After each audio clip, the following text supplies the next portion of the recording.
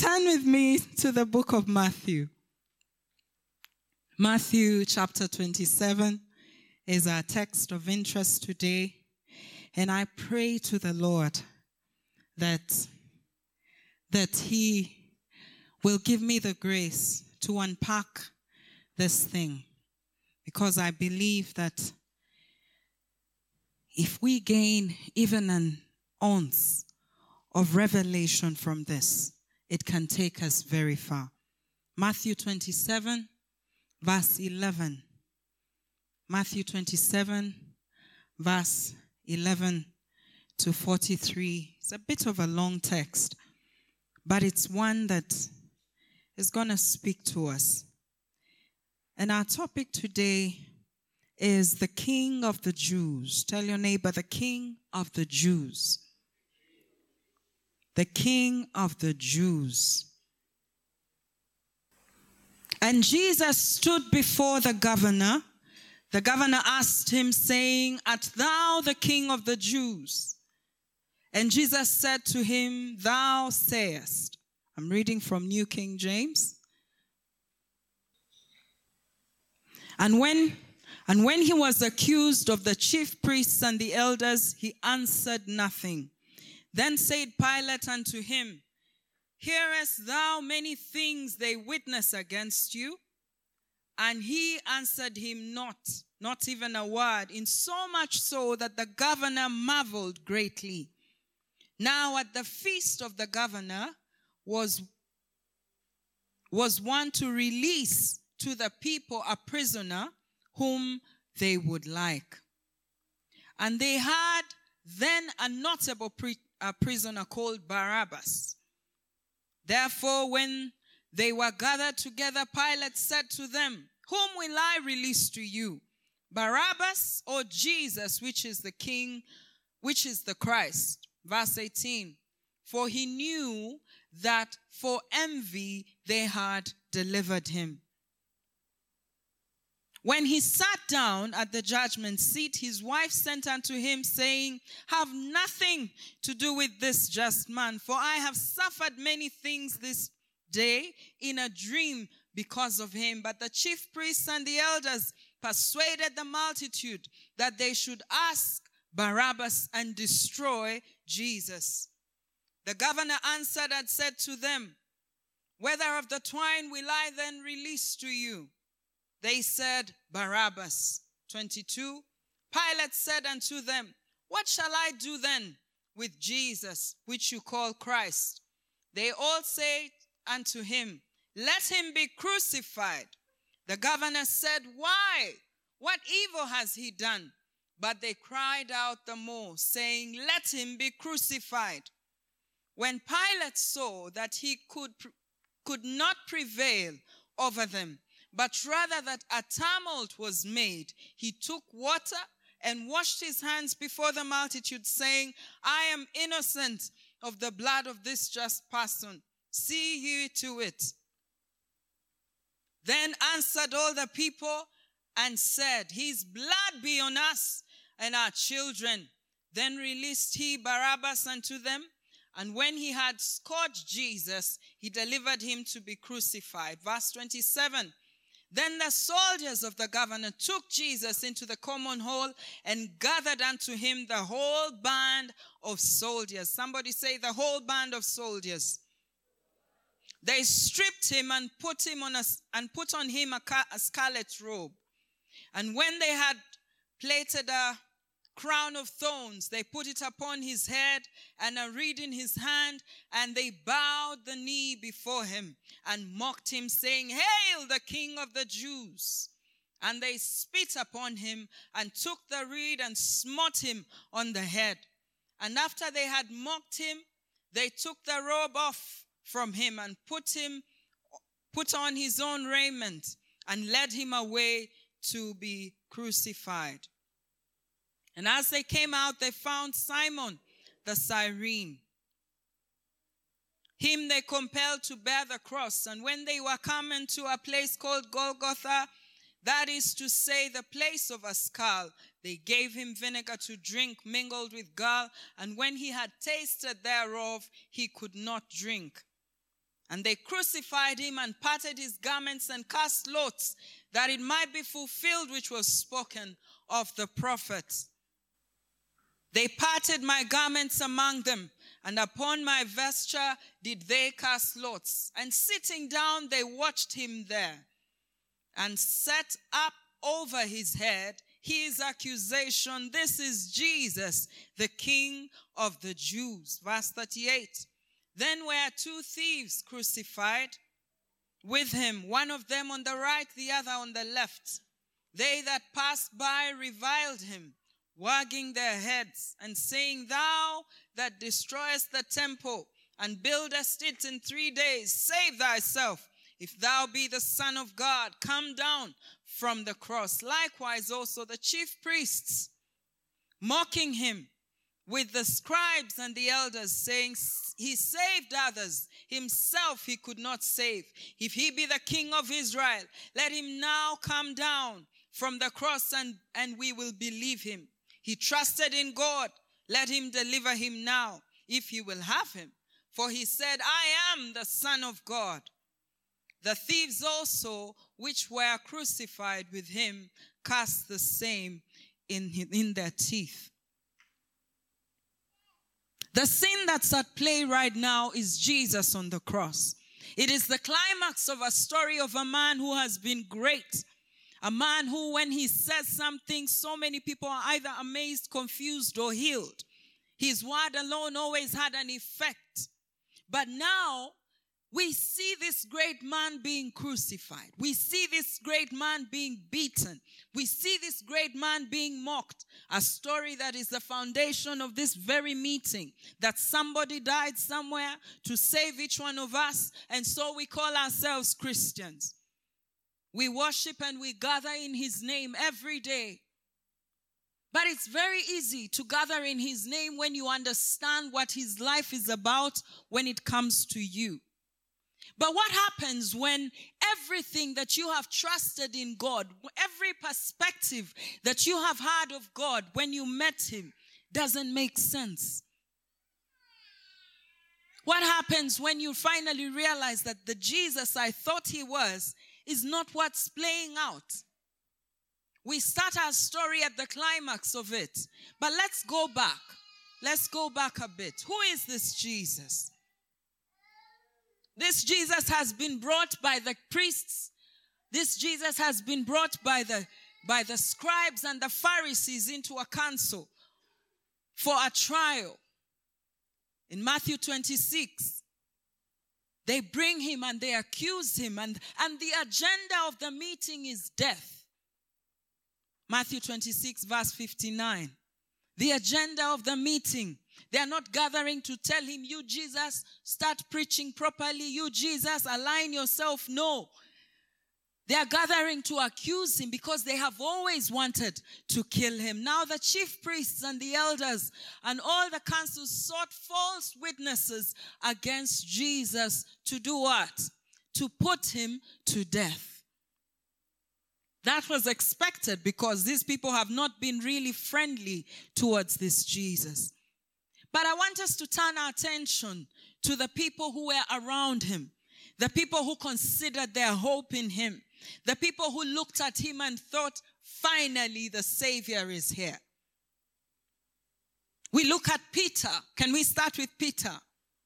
Peter is a man who has followed Jesus. In fact, the Bible says, Master, we have left everything for you. The Bible records in Luke 5:11 that John, James, and Simon left everything.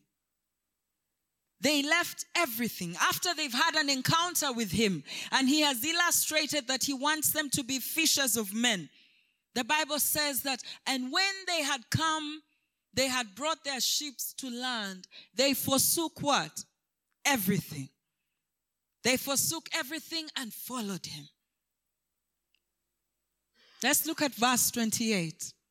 Verse 28, another disciple of Jesus also leaves everything to follow him. This disciple here is Matthew himself. Matthew, also called Levi. He's leaving everything, the tax collection table where there's money and everything, and he's coming to Jesus. Imagine the one that you have left everything for is standing before the chief priests, being beaten and asked questions, and he can't even say a word. He can't even say a word. He's not saying a word. So who is this Jesus in their mind? Oftentimes we realize that the disciples had a different view of who Jesus was, of who the agenda of Jesus was. The reason they had a different view is because Israel had gone through an oppression. Israel had been now subjected to the Roman leaders. And they were looking at Jesus as the King of the Jews, as the one who is going to set Israel free from the yoke of the Romans. They often asked him, now will you ascend? Now, like, okay, yeah, heal the sick, yeah. Now will you ascend? Now will you ascend? The kind of Jesus that they had, the kind of picture they had of the agenda of following this man was different from what Jesus had in mind. It's easy for you and I to see it now because we are on the other side of the cross. But these men did not have that privilege of being on this side of the cross to see that, oh, after he dies, he rises again. They didn't have that privilege. We often judge Peter harshly, I think, when we say, oh, Peter denied Jesus. He denied him 3 times. 3 times. We judge him harshly. But I want to submit to us that Peter was right in denying Christ. Can I tell you why? This is why I think Peter was right. Peter did not have in his mind the Savior that's going to be beaten. Peter did not have in his mind the Savior that's going to stand there speechless. Peter did not have in his mind that the king, the person he was following, the agenda for him was not, subjection, submission, suffering. Do you know how we know that? When they come to arrest Jesus in the garden, what does Peter do? John chapter 18. He does what? He cuts off the ear. Why? Because in his heart, he has complied to a certain idea that, yeah, the guy has powers. We can take you on. You guys come. And while Jesus figures out the password to his powers, let me pull out my sword and, hold forth until the angels come. Aren't we like that sometimes? We're seeking to defend the gospel. We're seeking to draw out something from the gospel.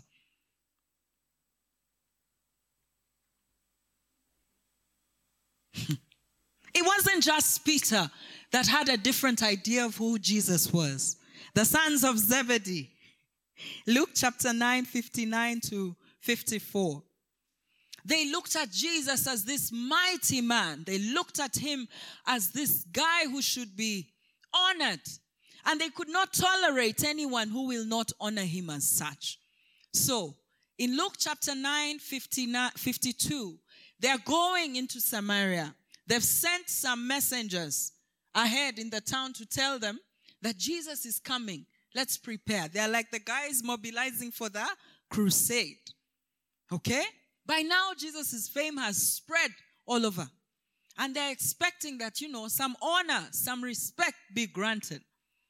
But the messengers come back and tell them that you're not going to be received in Samaria. And they were so mad. How can they not receive him? Hear their recommendation.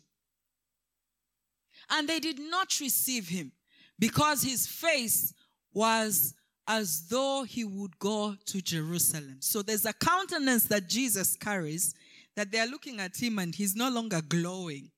He's already going downwards. But I want you to see what the sons of Zebedee said, or the disciples all together. And when his disciples, James and John, saw this, they said, Lord, Wilt thou that we command fire to come down from heaven and do what?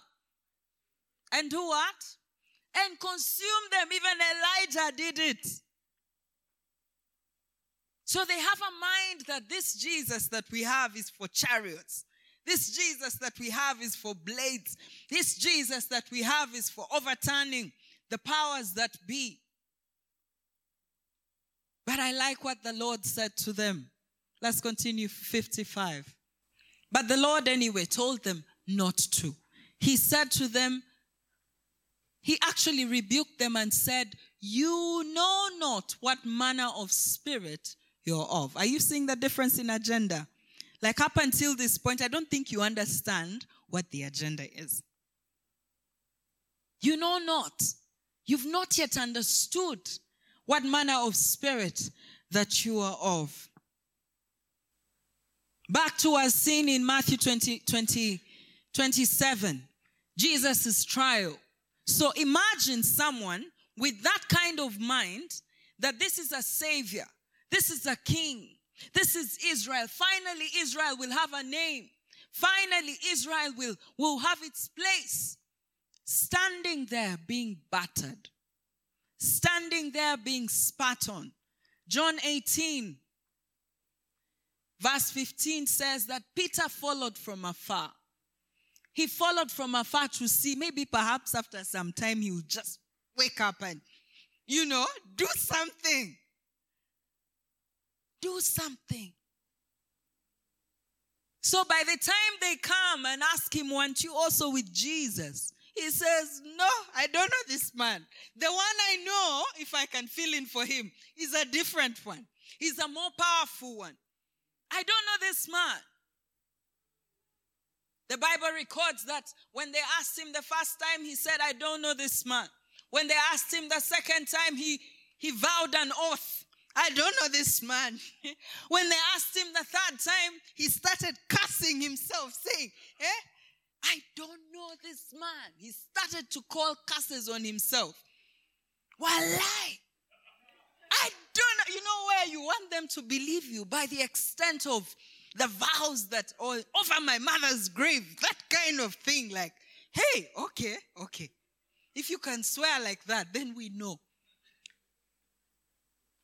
But Peter, in doing this, yes, the Lord had told him he would deny him.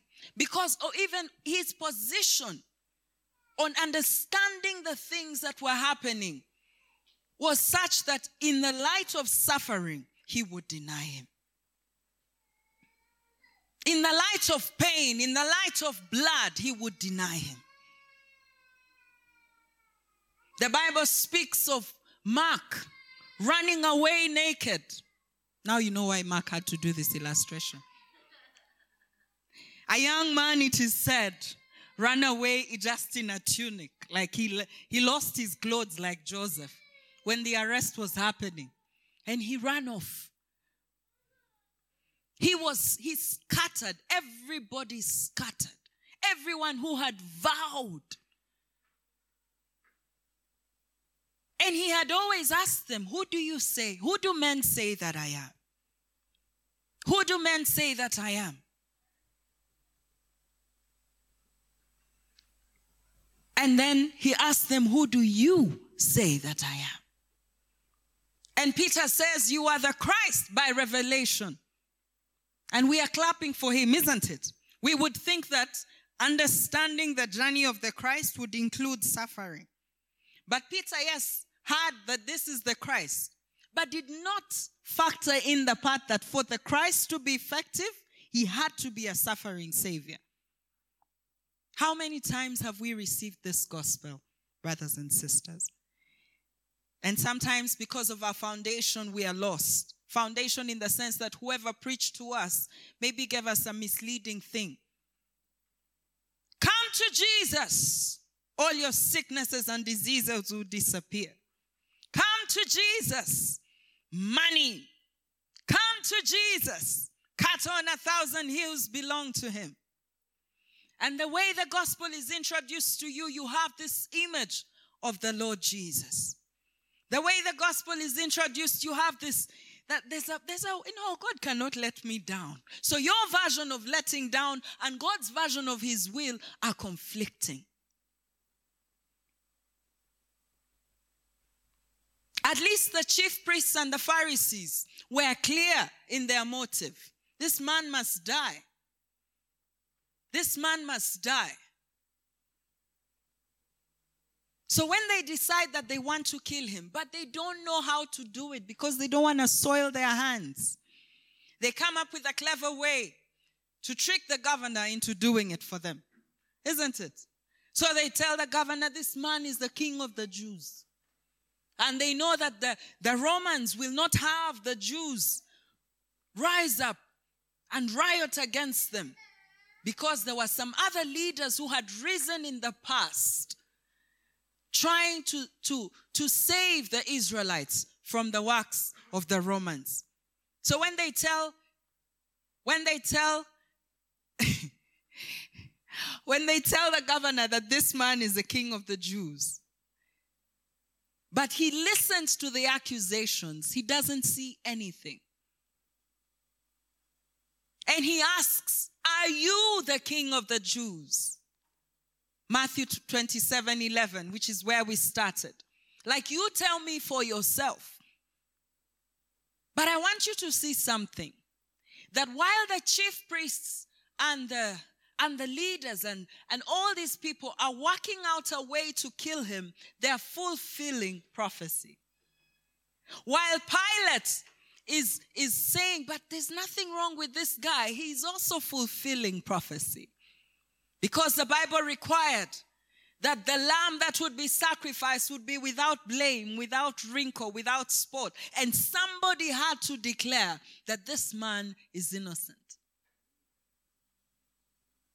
So like Mark and our spoons and the egg, some of us are carrying the gospel with a mindset that is thinking, oh my goodness, I prayed, I have fasted, this job will be mine.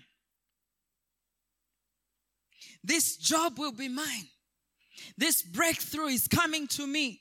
This breakthrough is mine and the Lord is going to do it for me. Why? Because we are carrying it in a certain position, thinking that, by the way, it might not work.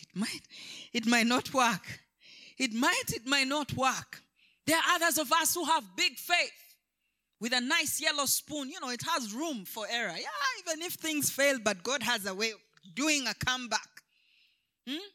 He has a way of doing a comeback. Then there are others who have a spoon that's already, concrete. It's carved. There's no way that thing can fall. If it's to fall, you have to tip the spoon. If you don't know what I'm talking about, I gave Mark 3 different spoons. I gave Mark a very narrow one, a tablespoon, and then I gave him the serving spoon that's nice and shaped like the egg. It can balance in there. Even if it swings, there's room to come back. Then there's this dip soup spoon where the egg can really sit, almost nest in there, and he can run as fast as he can. But all of these have a risk to them. If they have no understanding that the proof that the egg in there is boiled, it is solid proof. The plan of God is solid proof. Whether it falls, whether you carry it with a narrow spoon, whether you carry it with a wide spoon, whether you carry it with a secure spoon, it is still solid. It's not gonna break. Peter, John, James, and all the others, they want a savior. They want a king. They want a man who is going to overturn the order of the day.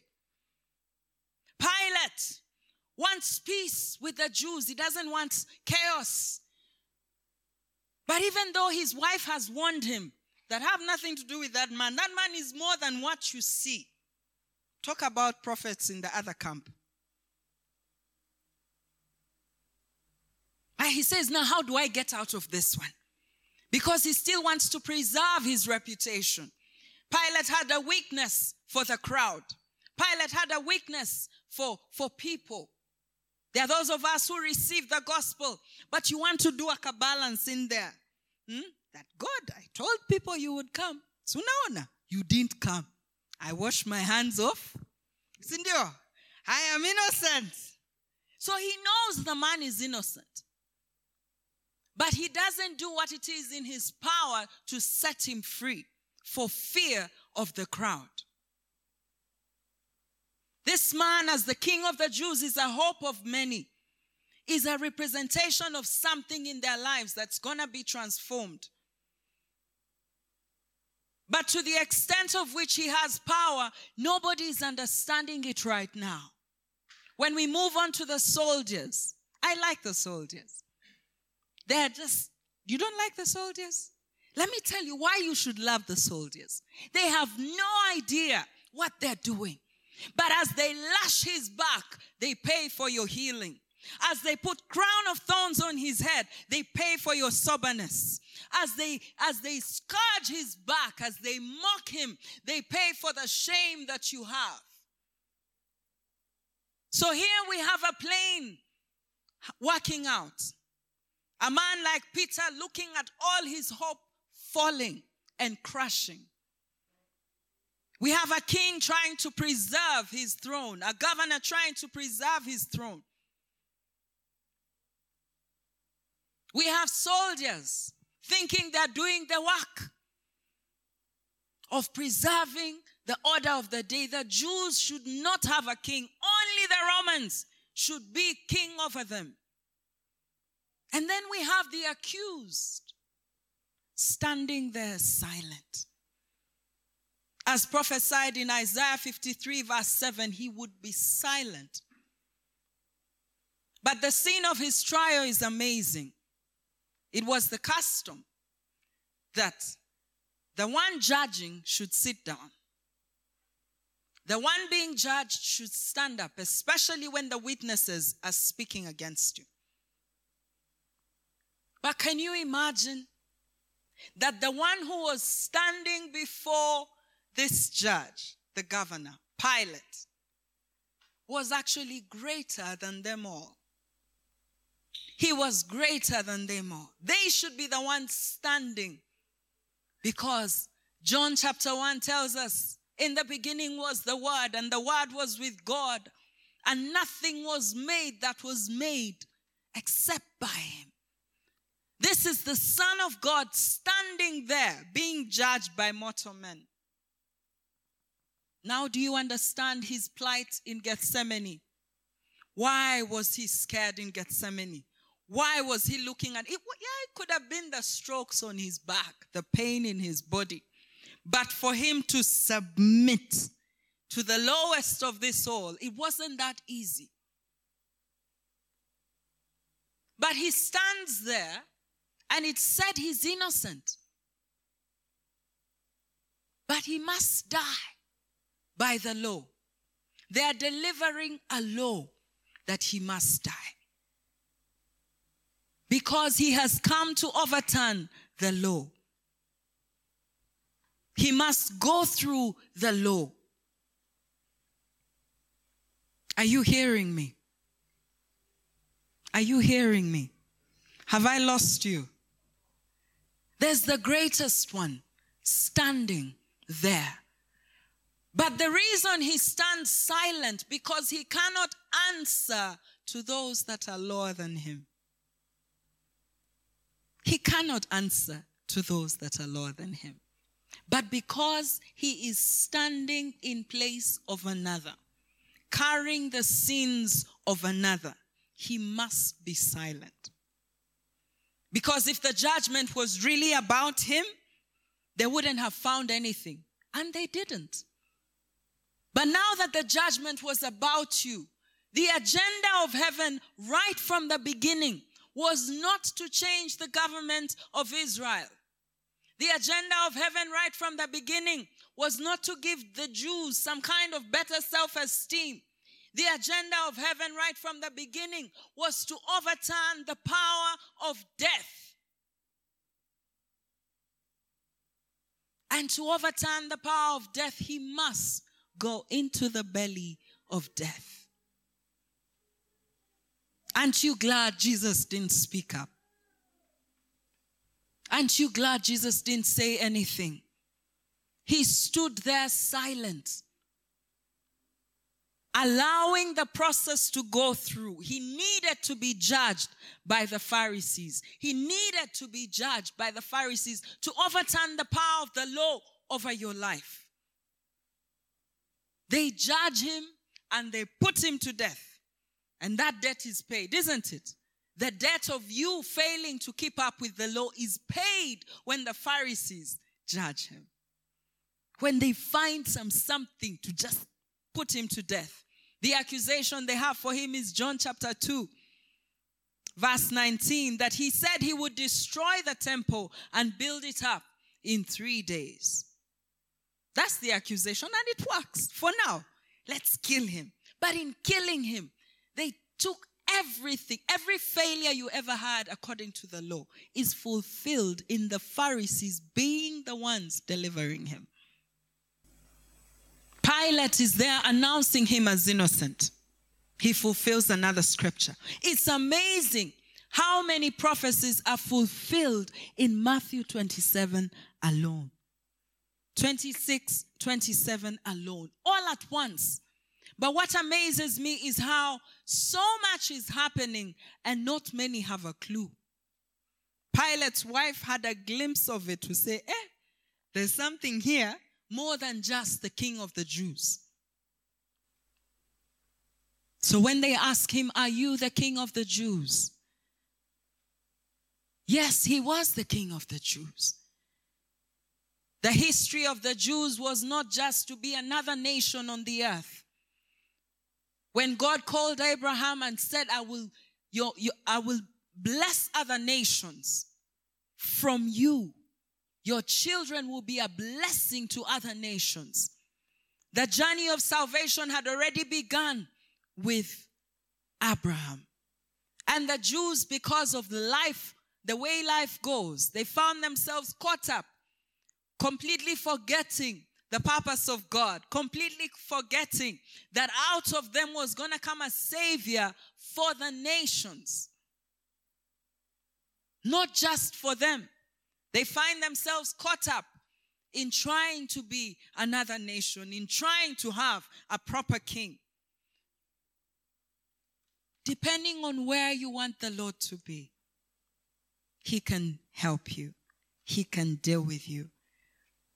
But I tell you something, my brothers and sisters. Until we align ourselves to the agenda of heaven, we're not going to appreciate the full extent of who Jesus is. The Bible says that it pleased the Father to put everything in him. That at the name of Jesus, every knee must bow. And I know when we say that, we think of it on the day of resurrection, isn't it? But it's saying right now, I'm not giving you just power over the Romans. I'm giving you power over death itself. I'm giving you power over sickness. I'm giving you power over poverty. I'm giving you power over depression. I'm giving you power over... You want a sword to work. You want a leadership over the powers that be just in Jerusalem. But he's saying, when I will send the power to you, you will be my witnesses to the ends of the earth. So not only will you have a territory of Jerusalem, of the Roman Empire, but all the way to Kenya. Somebody say Nairobi Ngong Road. In that moment, when the Lord is being lashed on his back, in that moment when he's being pierced and the devil is thinking, I've got him, and let's see if you can really come out of the clasp of the devil. And the Lord is going in willingly, because if he is to overturn death, he has to go right in its belly. I love what my brother was sharing, Alex, testifying about his job and wanting to go in there and hack the accounts of the bad government officials. And I don't know what he'll do with that money without being tempted. It may just become another one. But we have prayed for you that you will not be overcome. Hallelujah. Hallelujah. Because Jesus himself was tempted with power. That you can abandon this whole kingdom thing and just be a king over many territories. When the devil took him on the highest mountain and said, behold the kingdoms, all these I will give you. He was being tested to see whether the agenda of men would entice him away from the agenda of God. Sometimes when we come to the Lord, my brothers and sisters, we come to the Lord seeking something. And to the extent to which he begins to deal with us, especially when this thing doesn't work, it becomes tough. We can take the posture of Peter and deny him. That I don't think God works like that. We may not outrightly say, I don't believe in Jesus. You believe in Jesus. But the works that you do have a limit to them. You say, this Jesus, Apple, try another software. This one doesn't work here. What happens when prayer goes unanswered? What happens when Jesus doesn't deliver that career that you've wanted? Especially gifted people, when you come to the Lord, you believe I'm going to be a preacher, fire-breathing preacher. Crusades will be filled up, stadiums. But let me tell you, at that point, you're not really looking for Jesus. You're looking for another career labeled Jesus. Many of us have come to him as a method to something, as a means to something. We want to use him to get somewhere, isn't it? When you come to Jesus, you get a wife. So you come to Jesus and all the dadas here smiling, praise the Lord, praise the Lord. And you're thinking, Jesus, which one? Show me Jesus, show me. So you're not really here for Jesus.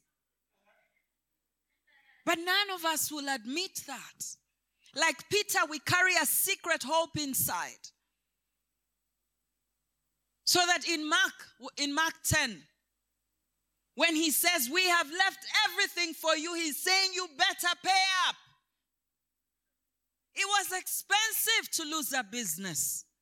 It was expensive to lose our fathers, our mothers, our parents. We followed you for 3 years, but now what's the plan? Peter says it. We've left everything for you. You come to the Lord, you leave everything for him. It becomes more heartbreaking if you don't understand his agenda. It becomes more heartbreaking if you don't understand his agenda. Let's look at Luke chapter 9, 45 to 47. Luke chapter 9, 45 to 47. Let's look at 44, please. Let this saying sink into your ears, for the Son of Man shall be delivered into the hands of men. This is after the disciples are saying, shall we call down fire? And he's saying, no. Let this thing do what? Sink. Let this thing sink into you, settle it in your heart. I'm going to die. Let's stop arguing. Do you know what Jesus said to Peter when Peter said, no, Lord, you shall not die? Immediately after saying, you are the Christ. And Jesus said, get behind me, Satan. Yeah? What was the accusation? What was the accusation? He said, because you are minded of the things of men and not the things of God. Get behind me, Satan, because you are minded of the things of what? Of men and not the things of God. In our walk, in our faith with the Lord, may we be minded of the things of God and not the things of men. May we be minded of the things of God. What is the agenda of God for your family, for your money, for your work, for your wife, for your children? When the two are conflicting, your version of what your family should be and God's version of what your family should be, God will always look unfaithful. And when accusations begin to rise in your midst, speaking about him and saying, this Jesus, he often stands silent. because you already don't understand what's going on. But today I pray that we will surrender ourselves to him. Because to die was the only way to get into the enemy's camp, to overturn the power of sin, which was a much greater enemy than just the Roman Empire. Sin was a much greater enemy. Sickness was a much greater enemy. And the kingdom that he was delivering to them was one that was bigger than what they were looking for. What is our response? What is our response when God begins to deal with us in ways we really don't like? Let's look at Matthew 27, verse 50 to 61. As I come close to winding up. Matthew 27, 50 to 61. Jesus, when he had cried out with a loud voice, yielded the ghost. Continue, please. And behold, the veil of the temple was rent in twain from the top to the bottom, and the earth did quake, and the rocks rent. And the graves were open, and many bodies of the saints which slept arose, and came out of the graves after his resurrection, and went into the holy city, and appeared to many. Now when the centurion and they that were with him watching Jesus saw the earthquake and those things that were done, they feared greatly, saying, truly, this was the Son of God. And many women were beholding afar off, which followed Jesus from Galilee, ministering unto him. Suddenly, they were not too close to him. They had been ministering unto him all the way from Galilee. But now they are following from afar, and he doesn't look like the Jesus they knew. He doesn't look like the powerful Jesus they knew. But at least they're still following. At least they're still standing nearby. Among which were Mary Magdalene and Mary, the mother of James and Joseph, and the mother of Zebedee's children. This lady, the mother of Zebedee's children, had asked that when you become king, let my son sit on the left and sit on the right. Jesus, when you come through for me, let me drive the latest X7, X5. Jesus, when you come through for me in that job, let me be the greatest in the office. Let them know that I carry you. Are we really receiving him the way he is? The Bible says, unto us a child is given, unto us a son is born. This was the call of the Father saying, I'm giving you a solution. In him is life. In him is resurrection. In him is strength. In him is wisdom. In him is healing. In him is transformation. In him is power over death. In him is the Spirit of God. In him is access to the ear of God. In him is everything you'll ever need. For it pleased the Father that everything should dwell in him. When it comes to receiving the Lord Jesus, let us be careful not to receive him as a method to something, as a means to something, but to receive him as the answer to everything we've desired. Are you hearing me? To receive him as the answer to everything we've desired. That he is our peace. That's why he says so many I ams in the Bible. I am the bread of life. I am the sheep gate. I am the good shepherd. How do you be the shepherd and the gate at the same time? What's wrong with you? Choose one. I am the rock. He comes as many I ams because the true gift of God that the Lord was delivering to us in Matthew 27 through the beatings, through the execution, through the silence, through the standing there being accused, through the going to the grave, through the falling down, through the being stripped of his clothes, was the real gift for you. And for us to experience the true power of the cross, we must know that Jesus is the answer. Jesus is the prize. Him, not the things that he brings. Him. That when you walk into the office, you're walking already with the victorious one. You're not saying, Jesus, now we have come. Now do your thing. Call down angels, please. Let's win this war. You're walking from a position of victory. Unto us a child is born, unto us a son is given. For the government shall be upon his shoulders, and his kingdom shall know no end. If it is thrones, they're under his feet. If it is principalities, they're under his feet. But can we seek to activate that in our lives? Can we seek to activate that in our lives? How many of us have broken prayers, things that are really bad, things that you said, I really hope God would come through for me. I pray that as we speak, as we share today, you'll find healing in that place.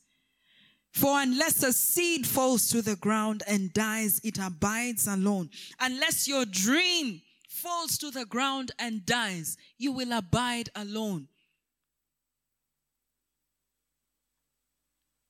Unless that thing, you're willing to sacrifice it to have him, you will abide alone. Because he says, he that comes to me must forsake what? Everything. And everyone who forsakes everything will gain everything. Let's look at Mark chapter 10, 29 as we wind up. Mark chapter 10, 29. And Jesus answered, saying, verily, verily, I say unto you, there is no man that has left house, or brethren, or sisters, or father, or mother, wife, children, lands, for my sake and the gospel's, but he shall receive what? I can't hear you. 100-fold. He shall receive 100-fold. Now in this time, houses and brethren and sisters and mothers and children and lands, with persecutions, he adds. They will not come wrapped in gold and wrapping paper, big bows and beauties. But he must add that even in this list of the things you're getting, there's what? Persecutions, and in the world to come, eternal life. So when we begin to suffer, when we begin to struggle in the faith, we should not say, God lied to me. He's been telling you, you're not listening. In this world you shall have many troubles. He says that again. But some of us are like the sons of Zebedee. Let's call down fire, consume them. Because you don't know of what spirit you are. A much higher spirit, a much higher realm is where the Lord was calling us. And He's calling us today. Are you there and you've been praying about something? The answer doesn't seem to be coming. Perhaps you're not in sync with what the Lord wants, and He's asking you, unless a seed falls to the ground and dies, unless you just give it to me. Let that prayer be unanswered, but you have the Lord Jesus, and you're saying, Lord, okay, I leave it to you. You decide. Decide. That's the same thing that happens when a farmer buries a seed. He's asking the ground to decide how much produce is coming out of that seed. Because he could have decided to eat it, knowing he has one. A bird in hand is better than 10,000 in the field, isn't it? But the walk of faith is the kind that's calling us to bury that seed and multiply. My brother, you may not own that company you've always wanted, but you own the hearts of many young men and women who are born again because of you. Many young men and women who are no longer doing drugs because you spoke to them. That's a much bigger company. When he says, I will make you fishers of men. Men may not be of value in this life, but in the life eternal, we will see them. The Bible says the crowns that we wear, the jewels on the crowns that we wear will be also based on the works that we have done. So your prayer has been answered, but just not in the version you like. Are we okay with that? That's the gist of my message, that your prayer will be answered, but it may just not be the way you want. Because when they asked him, are you the King of the Jews? He said, yes, I am. Thou sayest. Thou sayest. Say it in Kiswahili, what would it say? Does that sound like no? Is it no or yes? You have said it. Can we stand to our feet, and I request Duncan and the team to just join me. Sometimes watching your hope crushed on the cross, sometimes watching your faith, your delight, your desire crushed on the cross can be really heart-wrenching. Sometimes just seeing the thing that you really wanted taken from you. The Bible says that many passed by Golgotha and looked at him. He was not pleasant to look at. It was not pleasant to look at.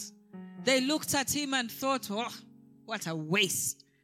You said you were the king. What's wrong with you? He was a symbol of contradiction. They wagged their heads. They looked at him and just thought, no, this is not consistent with the God we know. This is not consistent with the man we hoped he would be.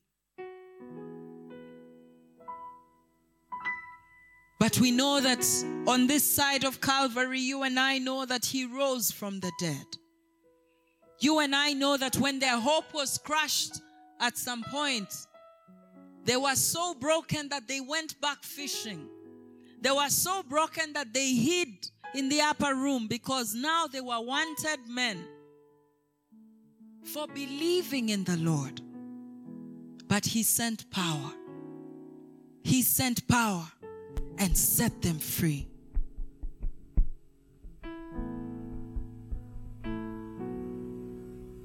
Are you there? And there's something you've hoped from the Lord.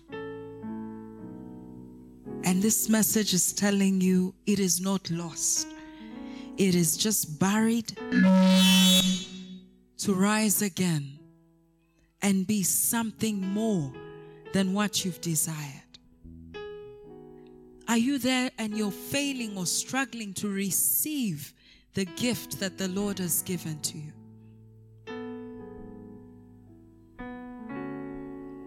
And you would like to receive it. You'd like to surrender to the Lord. You'd like to surrender to the Lord. I want to invite you to just lift up your hands wherever you are and just say, Lord, I surrender. I surrender this thing. I have been hoping that it would work out one way, but I'm asking you to give me strength to endure the 3 days of it not being visible, to endure the 3 or 4 days of it not being visible, Lord. I trust you, and it's you I want. If losing this means I gain you, Father, I ask for strength to surrender this thing.